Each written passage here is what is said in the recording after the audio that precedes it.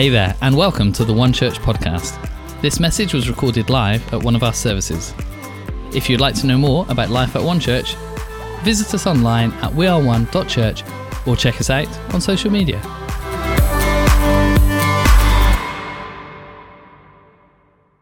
Do you know what? It is good to be here today, for sure. 100%. It is good to be here. For those of you who don't know, my name is Dan.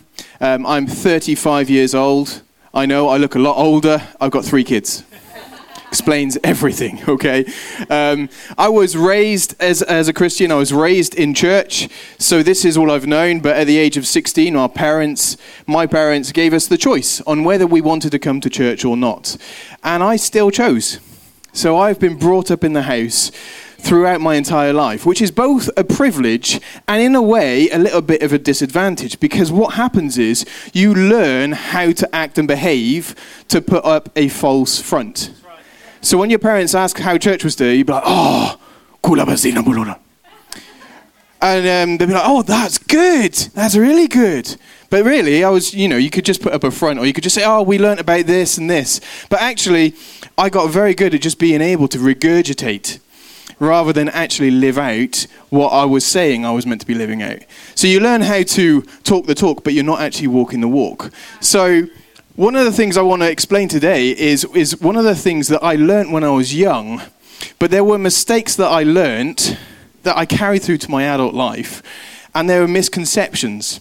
Now, what I want to do today as well is not to assume that everybody had the same upbringing as me, that they were brought up in church and these things were already taught to you. I want to assume that nobody knows anything, all right? Because that's a good level playing field, and then we can all learn together. Are you with me on this? All right, good. Right, so my topic is Holy Spirit, who and why. Not who, what, where, and why, just who and why, all right? Who and why. Now, when I was younger, I believed something about the Holy Spirit, which was a little bit odd. But before I get to that, I'm going to try and figure out some things from my childhood that I believed, but I actually found out more recently were wrong. Has anybody kind of realized those things as you've grown up? Well, when I learnt that, I was absolutely certain that was true, but I've since found out something's a little bit odd. The first thing being E.T., right? Oh, look at him. So cute, right? What's the famous line from E.T.? E.T. phone home. No, it's not. It's not. I found this out and I replayed it. He says E.T. home phone. E.T. home phone. And then what happens is a young Drew Barrymore comes in and says E.T. phone home, but E.T. doesn't say phone home. He says home phone. Right, I could just go home now, right? Blown your mind. Next one. Okay, next slide. There's 2 here. Does anybody recognize the one on the left? Annie. The line for the song is, It's a hard not life is not true. It's the hard not life. 3 little pigs. I'll huff and I'll puff and I'll blow your house in. I know, destroyed me. Literally, I'm crying on the inside. Next one. Now this is the most painful for me, because I thought I was a Star Wars fan. Okay, what is the famous saying? Luke, I am your father. No.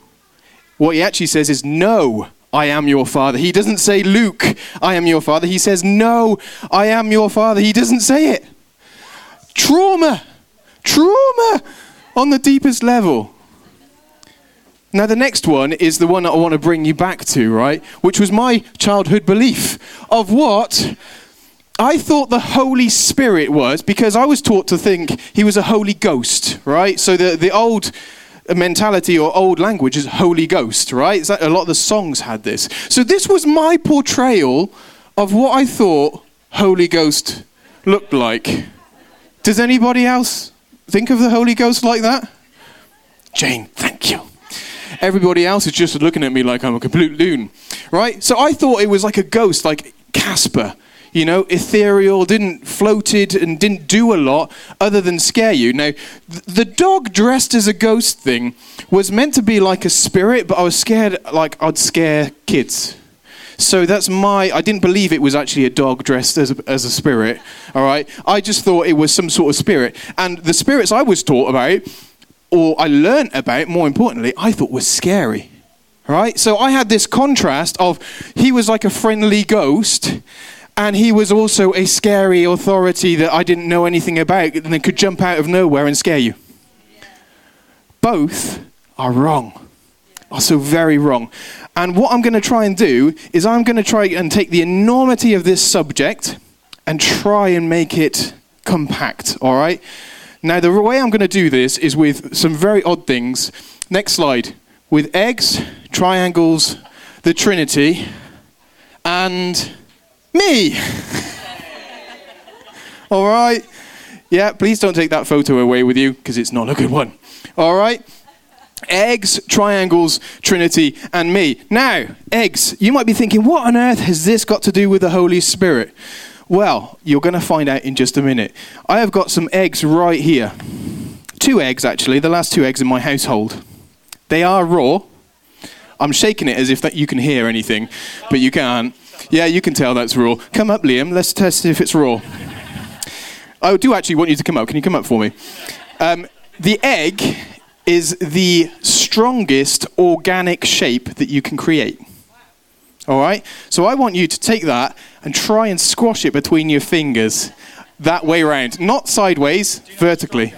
Oh, you're very strong. I've heard from Lisa when she has to do the jars because you can't. All right, just try and squeeze it. Squeeze! Go on, use 2 hands if you want to. All right, does anybody else think they're stronger than Liam? Come on then, Ezra, come on. I want you to stand up here. All right? Some guidance may be required. This is my son, by the way, for those of you who don't know. Right, so I want you to take the top and bottom, all right, and try and squeeze as hard as possible. Go on. Look at his face. Oh, dude, you are awesome and you are strong, but the egg was stronger. Go sit down. Give him a round of applause. It is raw. It's the strongest organic shape. Now, it is also made up of 3 parts, but it is still an egg. So this is where I'm going to get my lovely whiteboard out. All right? Well, it's going to be very simplistic, actually. An egg, right, is on basic form, right? We're not going scientific. An egg is a shell. Yeah, we all know that because we have to break the shell. It has the white on the inside.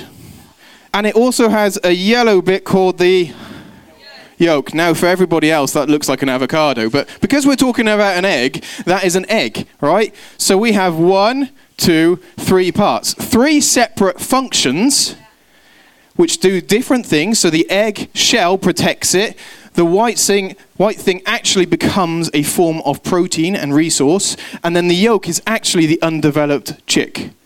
3 things, but does that make it any less of an egg? No. It is an egg by its entirety. You take all 3 components, all 3 functions, and they are consumed with one identity, which is an egg. All right? Next one. Triangle. I'm going to ask you, what's the strongest inorganic shape in mankind, on all of creation? It's a triangle. Triangle, right?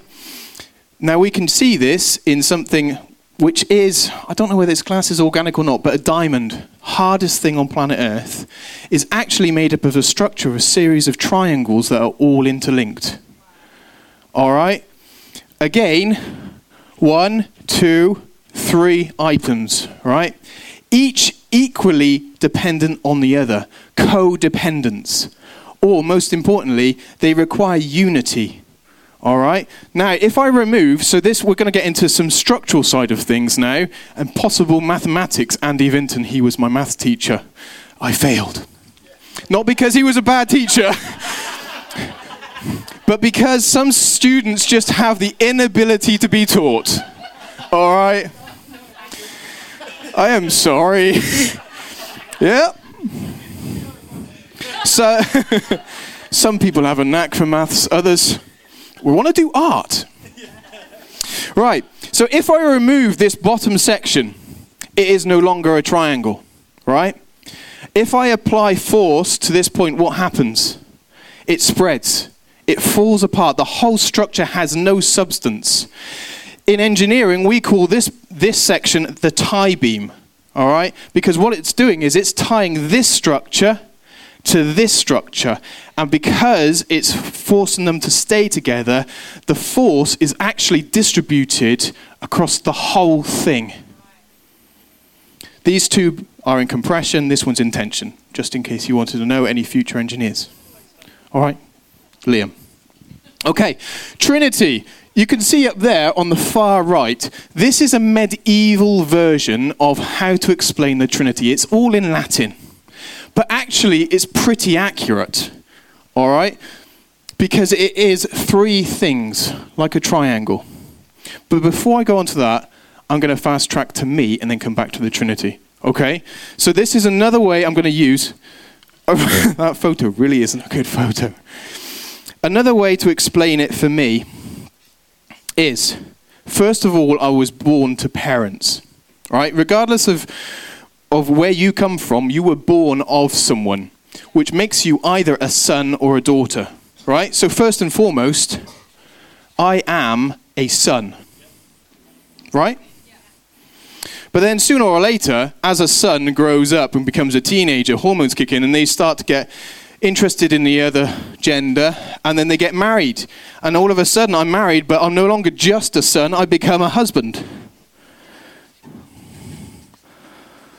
Now, may I tell you, the relationship I have with my parents is not the same relationship I have with my wife. Yes? I am grateful for this fact. Okay? We won't go into the details of how, why, but you're all intelligent people, all right? But then also, the nature of being a husband meant husbands and wives do what husbands and wives do, and I became a father. Yes? Now, again, let me just say, my interaction with my children is not the same interaction I have, number one, with my parents. And it's not the same interaction I have with my wife. But it is different. Does that make me a different person? No. My identity is, I am still Dan. I am still Dan Huntston. However, there are three different forms of relationship, three almost separate personalities, but the same identity. I am interacting with my parents with love and compassion, and also guilt because I put them through so much. All right, with my wife, I also have guilt because I put her through so much. And then my kids, I am trying my best to be the best dad. And I frequently fail, but it's important that they know that I do. Because if they only ever saw perfection, they would expect it of themselves. So it's important they see my failures as well as my strengths. Okay, so we've got three explanations here. All of them will bring us back to the Trinity. So can we get the Trinity back up? All right, so the reason I'm talking about the Trinity is because we're talking about Holy Spirit, who is one personality of the identity of God. Okay, now this is a really good example. Okay, so I'm going to draw it, but I'm going to pull it back into modern English. All right, so Peter, that is Father, but I'm going to do it in a slightly different way, just to make it a little bit more straightforward. Okay, Father. Down the bottom on the left-hand side, Filius, Son. All right? Son. And this one, Sanctus Spiritus, is Holy Spirit. And in the middle, you can see in the circle, is Deus. I don't know whether I'm saying it right. But is it Deus? I'm glad there's someone who knows Latin. Secretly jealous. And I'm writing Deus instead of God. But what it's also saying is you might see these in these sections. Non est, it means not is. And then the ones going back to the Father or the Son, God in the middle, is. So what it's actually saying is Father is God, but is not the Son and is not the Holy Spirit. He is a separate personality. And it does it with every single one of them. It says also the Son is God, but not God in its entirety, because the Son is not the Father and is not the Holy Spirit. Remove one element and you have not got God in his entirety. Now it kind of makes sense. God, as big as he is, does have to have a form of some sort of division. The technical term is trichotomy. Trichotomy. The division into three. Now this is also where we get to the Christianese word of Trinity. The word Trinity is not mentioned in the Bible. However, the evidence of three personalities in unity, tri-unity, is evident. So the terminology is not in existence. We've created it to aid our understanding. All right? Tri-unity, Trinity, but actually it's not in the Bible. Only evidence of the three personalities are. Now, the first scripture that we use as this is for a basis is Matthew 28, verse 19. Therefore, go and make disciples of all nations, baptizing them in the name of the Father and of the Son and of the Holy Spirit, teaching them to obey everything I have commanded. And surely I am with you always to the very end of the age. This is the most common one for explaining there are three separate personalities. However, it is not the first instance that we see three personalities or evidence of more than two. Genesis 1, verse 1.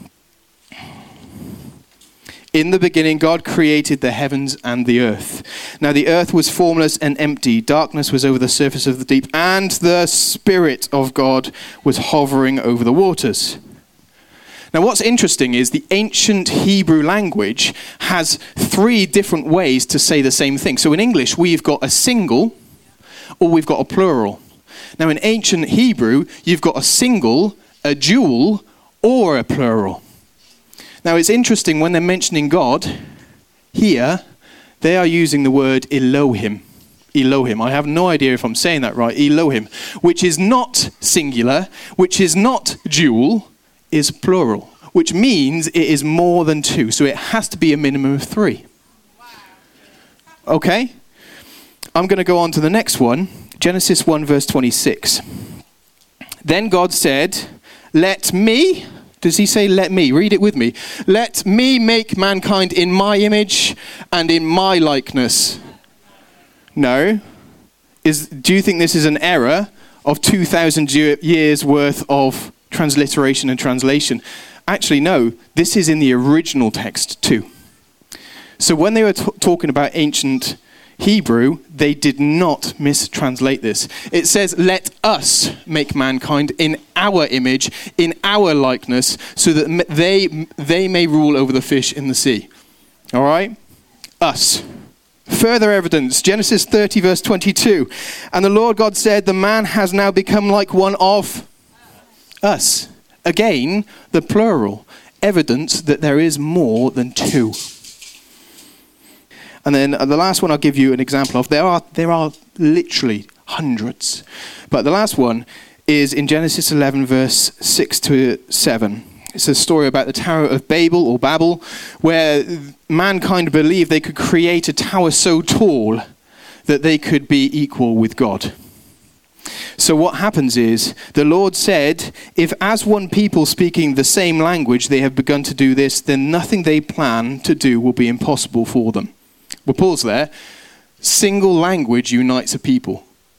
So when we're talking about a language of love and encouragement, there is nothing we cannot achieve as a church, as long as we are singular in vision, in language, and in thought. Anyway, pause on that one. And then in verse 7 it says, come let us go down and confuse their language so they will not understand each other. Interesting. all these different scriptures have the same thing, that there is three. Now, what I'm going to do is I'm going to try to explain how and why this is relevant to you as a person. Because, as we've already read, we believe that we are made in God's image, which, if you believe it or not, is true. All right? So I'm going to use the same diagram, and I'm going to put man in the middle. Because according to my scriptures and your scriptures, 1 Thessalonians 5, verse 23, may God himself, the God of peace, sanctify you through and through. May your whole spirit, soul, and body be kept blameless in the coming of Christ. Now, this is where it's interesting. Body, soul, and spirit. Now, going further, right, and I'm running out of time drastically. This is such a big subject. We're trying to do it in 25 minutes, okay? Now, my Bible says that before I believe, before I confess in God, that my spirit is dead. Right? This is a strong thought. I welcome questions. I might not be able to answer them at the end of it. But this is what my Bible says. It says we are spiritually dead or we are blind, is what it describes us as. The terminology in theology is called the unregenerate man. Yeah? The spirit is dead or inert, inactive. But what happens is when we confess with our mouth and believe in our heart that Christ is Lord, we will be saved. Because at that point, Holy Spirit enters the God-shaped hole he had designed in your life from the moment of your conception. So at that moment, you become complete in the way God created you to be. He intended you to have your own identity, yes. However, the most crucial component to complete your identity then becomes filled. Literally, you have a God-shaped hole in your life, which if you have been there, because I have been there, even though I said I have been raised in a church all my life, have been those moments I've turned away from God and I've tried to fill that void, that feeling of emptiness, loneliness, and lack of purpose with other things. That's the truth of it. I tried to fill it. And I don't know whether you're in the same position now or if you've ever been in it, but you've tried to fill that void. If you've known God, you know what it feels like and you try to replace it. If you've never known God, then you're trying to replace something you've never experienced in the first place. So then what it takes is for us to just have enough courage to say, God, I'm willing to give this a go and believe you're real, to finish what you started creating in me and take it through. Because once we ask God to come into our lives, literally Holy Spirit enters our lives, what happens is then we start to bear fruit called fruit of the Spirit, which is another subject which again I don't have time to go through, which is evidence that God is in you, because a fruit tree bears the fruit that it is meant to bear, right? So apple trees come from an apple tree, but you won't get oranges from it, would you? The point is, if you then are owned by Christ, if you represent Christ, you will bear the fruit that represents your Father. Yes? And then there are other things that come as well, the gifts of the Spirit. Plural. Fruit of the Spirit is not plural. It's one entire thing that becomes evident. Gifts, separate, another thing. And ministry gifts, which are individuals who become gifts to the church, have a vocation, a specification, a specific area. And if you are making notes, just quickly jot this down because it is food for thought. Fruit of the Spirit is for your identification and grace. You ask God to come into your life, and what that means is then you are identifying with Christ. But you do not necessarily deserve it. That's where the grace comes in. Gifts of the Spirit. So we're talking about speaking in tongues, interpretation with tongues, gift of wisdom, operation of healing, various miracles and different things like that. Those are for the operation and power. For a church to work as a body, it requires functions within it, which are supernatural in origin. Otherwise, it's a meeting. It's not a church. And the last thing is ministry gifts of Christ. They are for regulation and service. As any body of people, of individuals, they require regulation. Go to the hospital, yes, everybody's sick, but it would be chaos if there was no regulation. If people weren't put into positions of power or authority, or administration is one of those gifts too. You know, so there are various different ministry gifts. So those three things I want you to write down. But what your takeaway from this is, God was always there in the beginning. More importantly, the third personality was also present, Holy Spirit. Genesis 1 verse 1, Holy Spirit was there. Throughout the whole of Genesis, this plural, Elohim, where all three of them are present, are there. And then all the way through to the New Testament, even down to where a dove came upon Jesus when he was baptized, another evidence of Holy Spirit, until finally in Acts, the baptism of the Holy Spirit, where he came upon people in power. To now, to today, I'm here to tell you that Holy Spirit is present now. He is available now. And this could be your opportunity to reignite that getting to know the personality. Because you might know so much about the Father. You might know so much about the Son because you're grateful for what Jesus done. But Holy Spirit, maybe you haven't had chance to spend time with him. But the truth is, when you're speaking to Jesus, you've got Holy Spirit alongside you, who is also intercessing with you. And we believe that he also can give you words beyond your human dialect to speak. But then if for any reason you haven't known God, you don't know who God is and things like that, well, this could be your opportunity to maybe try. And one of the lines in the song we read was, I'm going through a storm and I'm given a peace that I don't understand. Now, I've had that so many times in my life, so many times. And there is only one explanation for me. It's my God, it's my Holy Spirit is creating a fruit of the Father in me. A peace which I wouldn't ordinarily have, which I wish I had every single time I encounter my children. And a patience. But I don't always, because I'm still human. But that is evidence to me. Now, our takeaway from this is, I'm going to invite Lisa up in a minute, is maybe this is your first time. We're going to go through a prayer, or Lisa's going to lead you in a prayer in a minute. If that's your first time, we welcome you. If it's not your first time, I encourage you that you are already empowered with the Holy Spirit who is residing within you, because you are what theology calls a regenerate man or woman. You are regenerating from the inside. The third part of you, you're already complete. However incomplete you may feel, you need to re-acknowledge the fact that you are complete in entirety. And you are still working on the human aspect of that identity. But the God aspect, well, God's perfect and he's already in you. All right? So everyone stand to your feet a minute. And I'm just going to hand over to Lisa.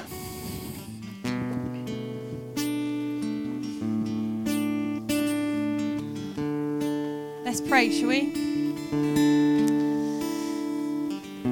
And while everyone closes their eyes and just takes a second to contemplate everything that Dan has said so brilliantly today, to explain to us just who this Holy Spirit is. I believe that God's just been poking his finger at you in kindness, saying, hey, believe in me. Come follow me. See, once I was dead in my sin, but now I've been made alive with Jesus. And just as we believe in that Easter story where Jesus rose from the dead, he rose with my life with it. And that we can live in that freedom, because when we call out to God, he's gracious to save us and empower us through his Holy Spirit to be made new. So Jesus, right now we pray this prayer together, and we are going to pray it out loud together. So let's pray together while everyone's eyes are closed. Jesus, I come to you today, knowing that I have been dead in my sin. Come and make me alive with you. Forgive me now. Give me the freedom I need today. I thank you for your free gift of grace and the power of your Holy Spirit that makes me able to live for you. Make me new today. Empower me today as I choose to live for you. And Jesus, right now, as people have prayed that for the first time or are coming back to that place today where they acknowledge you as their Saviour, as their Lord, that this does mean that life will change forever as they choose to follow you and make their lives obedient to you, Jesus. I pray that you would come and empower them now by your Holy Spirit, that right now every single one of us will be reminded of the pilot light that has gone on inside us, that you would turn up the gas in our lives, that your Holy Spirit, God, right now would just come and fall in this place, that it will empower us, Lord Jesus, to move and to live under the authority that you have given us as followers of you, as graced human beings made whole in this moment, God, that we would live out of that place of knowing just how amazing you are, Holy Spirit. In Jesus' name, amen.